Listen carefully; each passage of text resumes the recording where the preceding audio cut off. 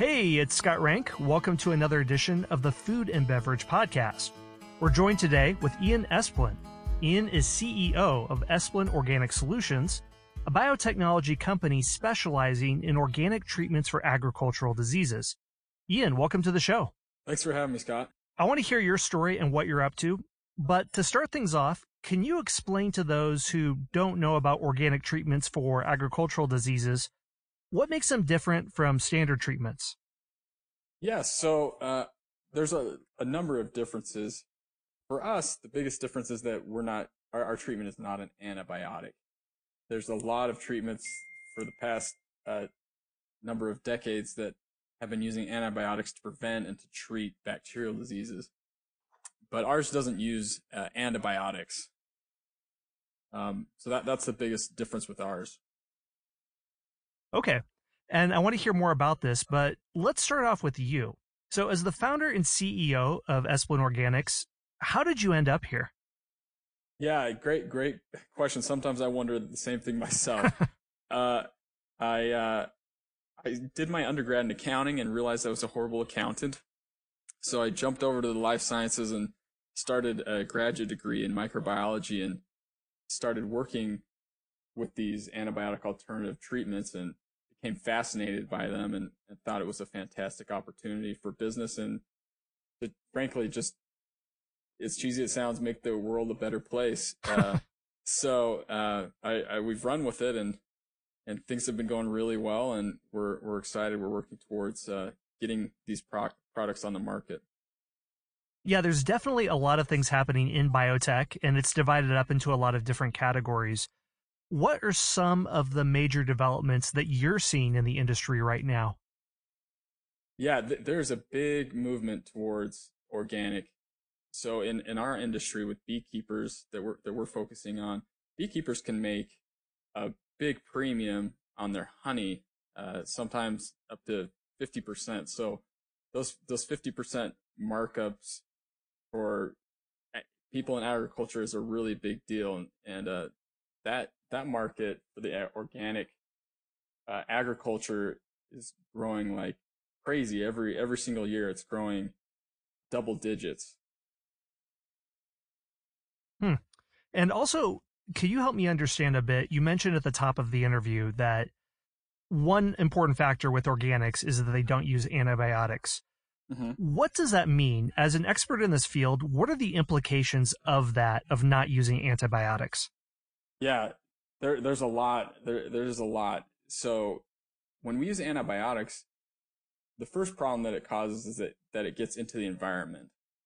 So if a farmer is spraying their fields with antibiotics, it gets into their fields, and as a result, when they spray the next time, their spray is generally less effective because their crops, there's an antibiotic resistance that gets developed. Another problem is that the antibiotics that are sprayed get onto the food products, and we as humans intake that, and so we will also develop antibiotic resistance to those. And so when we go to the doctor and we're sick and we have a bacterial infection and we take an antibiotic, it might not work or it'll be less effective. So those are some of the big issues there. Well, I can imagine that finding organic solutions for disease as it relates to agriculture is not the path of least resistance. So could you tell me about the challenges with that and what are ways that you've been working to overcome those challenges? Sure. Yeah. So antibiotics, they were discovered in the early 1900s. And you're right. Antibiotics have been the gold standard for treating bacterial infections. And I think we're always going to need them, and we're going to need to rely on them because they are so effective. But as we've seen in the past decade or so, that they're not enough. So I believe that some of the biologicals, the alternatives to antibiotics, are really promising in that they might not be the magic bullet that antibiotics are, but they protect us from these antibiotic resistance issues. And like I said, biologicals, they're not always the magic bullet, But in certain applications, they work really, really well, and in some, they can even work better than antibiotics. So it's a matter of finding the right application, the right species, the right disease to use them on. What are some of the challenges that you've been facing day to day? That's a good question. So our treatment, we use what are called bacteriophages, and so they are viruses, not like the Ebola virus or the flu virus that infects humans, but these are viruses that only infect bacteria, and they're naturally occurring. And so as naturally occurring biological entities, they're sometimes have a mind of their own, and they're not always, they don't always act exactly the way you want them to. So it takes a lot of study and a lot of research to understand what these biological entities are doing and to harness them so they do exactly what you want them to do. Now, I'm not an expert on the microbiology by any means, but I know about buzzwords. One of those is CRISPR. And for you working from the organic angle of microbiology, do you see that as helpful or harmful as you're working to try to have more positive organic influence on agricultural diseases? Yeah, I think the potentials with CRISPR are enormous. One of the issues that we run into with CRISPR, though, is because when you use CRISPR, generally, it would be considered that you are modifying you're genetically modifying the organism. And so that can raise a lot of red flags with people right now because of the big push against GMO. So while we as a company, we're not focused on using CRISPR at this time, I think that it has a lot of potential, especially if people stop being afraid of the GMO issue. So. What are innovations that you're trying to work on now with organic treatments? You mentioned using bacteriophages, and are there other avenues that you're looking to explore with organic treatments? Yeah, we are. So not only using bacteriophages, but also using other strains of bacteria that don't cause disease that can act as competitors to the bacteria that cause diseases. So another product that we've been developing is for apple and pear trees. There's a disease called fire blight that's a big problem, especially with organic apple and pear tree growers. And in our product, we're planning on having bacteriophages, but also using a bacteria that outcompetes the bacteria called Erwinia that causes fire blight. So we have sort of two competitors there, where we have phages, bacteriophages, which are the viruses, and then a bacteria that fights, that's a natural enemy of the disease-causing bacteria. For you as CEO, was there anything about fire blight that made you decide to work on that specific problem? You thought, I want to solve that issue because of this reason. Was there anything that jumped out to you? Yeah. So yeah, for both of the products. I'll speak maybe to the American foul brood with the disease for the honeybees. I am a hobbyist beekeeper. I've been one before I got involved with this project, and as I've come to know the industry and the people working in it, I've come to recognize that this is a group that's, for the most part, ignored and even sort of abused in the industry because they're not a large, powerful voice in U.S. agriculture. And this is a disease that's been largely ignored, but it's a global disease, and it threatens our livelihoods, the way that we eat, and so many crops are dependent upon it. So that was interesting to me as far as the bee product, and also for the tree product, that I saw that these growers were really, they're pretty desperate for some sort of alternative to antibiotics. Yeah, that's great. With groups that are maybe not as well represented, like the big agricultural groups can be, you can see that they have a need as well, but maybe they're not being served the way that they could by other groups. Exactly. What are other challenges that you face day to day in your work trying to implement organic treatments? Yeah, I'd say because we are developing some fairly cutting edge treatments that haven't been approved by any of the regulatory agencies, that we're having to work with the FDA and the USDA to basically write the rule book on these new types of antibiotic alternative treatments, and that can be a challenge. Uh, I think that there's a lot of excitement actually from these agencies, but we're together. We're having to learn how these should be regulated, and while it's a challenge, it's also really exciting to be at the forefront and hopefully moving this forward. Yeah, tell me about that. What are the advantages and disadvantages in being in this frontier that isn't really mapped out?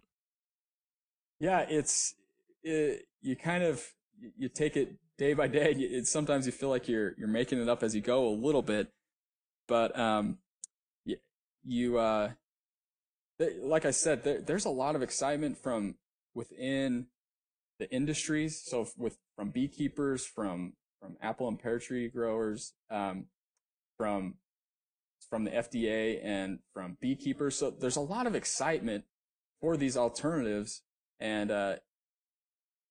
so it's hard because you want these things to get approved very quickly, and you want to be selling the product yesterday. But so that's one of the biggest challenges is being patient. But like I said, there's a lot of excitement, and people are really optimistic about things, which makes it worth it. Because you're working with organic products and processes, does that make it any easier with the FDA than if you were designing something chemically or from the ground up synthetically? Yeah. In some regards, yes. Yeah. And in other regards, no. But yeah, that these agencies do look at these natural products and recognize that we are just taking something that occurs naturally, we're concentrating it, and we're harnessing it to treat these diseases. So yes, they recognize that, but they also recognize some of the difficulties that can arise when working with naturally occurring biological tools. So kind of both. You mentioned earlier that farmers are very interested in what you have because they're looking toward an antibiotic alternative. Are there any other groups where you've seen a lot of excitement and interest about what you've been researching? I think that's a good question. I've been focused primarily on these two industries. But I know that also with human therapeutics, there's a lot of excitement about alternatives there. I haven't been a part of that group, but there are some FDA clinical trials that are going on right now that are specifically for the bacteriophage therapies. And because in the United States there has never been a bacteriophage therapy that's been approved by the FDA, so that's currently going on, and there's a lot of excitement about that, and it could really, I think, revolutionize and our human therapeutics. If we can have alternatives to antibiotics for humans, that would be fantastic. Definitely a lot of things on the horizon. Where do you see the industry as a whole going in the next few years? Yeah, so we're kind of an interesting company because we straddle both pharmaceuticals and also into the agriculture and biotechnology spaces. And so I see with pharmaceuticals that treatments are going towards more niche products. So instead of trying to treat the entire population that had with one major drug, there's a lot of a push towards very more particular medications, and you see that in a lot of different human therapeutics that are coming out now. And there's not really any more blockbuster pharmaceuticals that we can see that are coming up, and that relates a lot to our veterinary medicines too. We see a similar thing with that.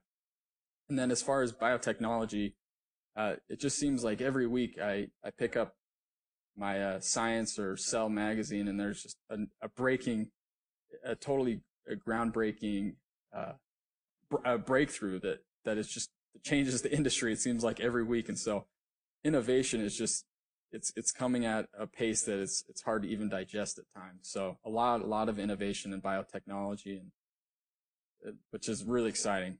So, well, in this really rapidly changing landscape, is there anything that you can think of in the near-term future, if your company were able to accomplish one thing that you would feel like, okay, we've really made our mark, we've been able to succeed? Is there anything like that that sticks out in your mind? Yeah, I think,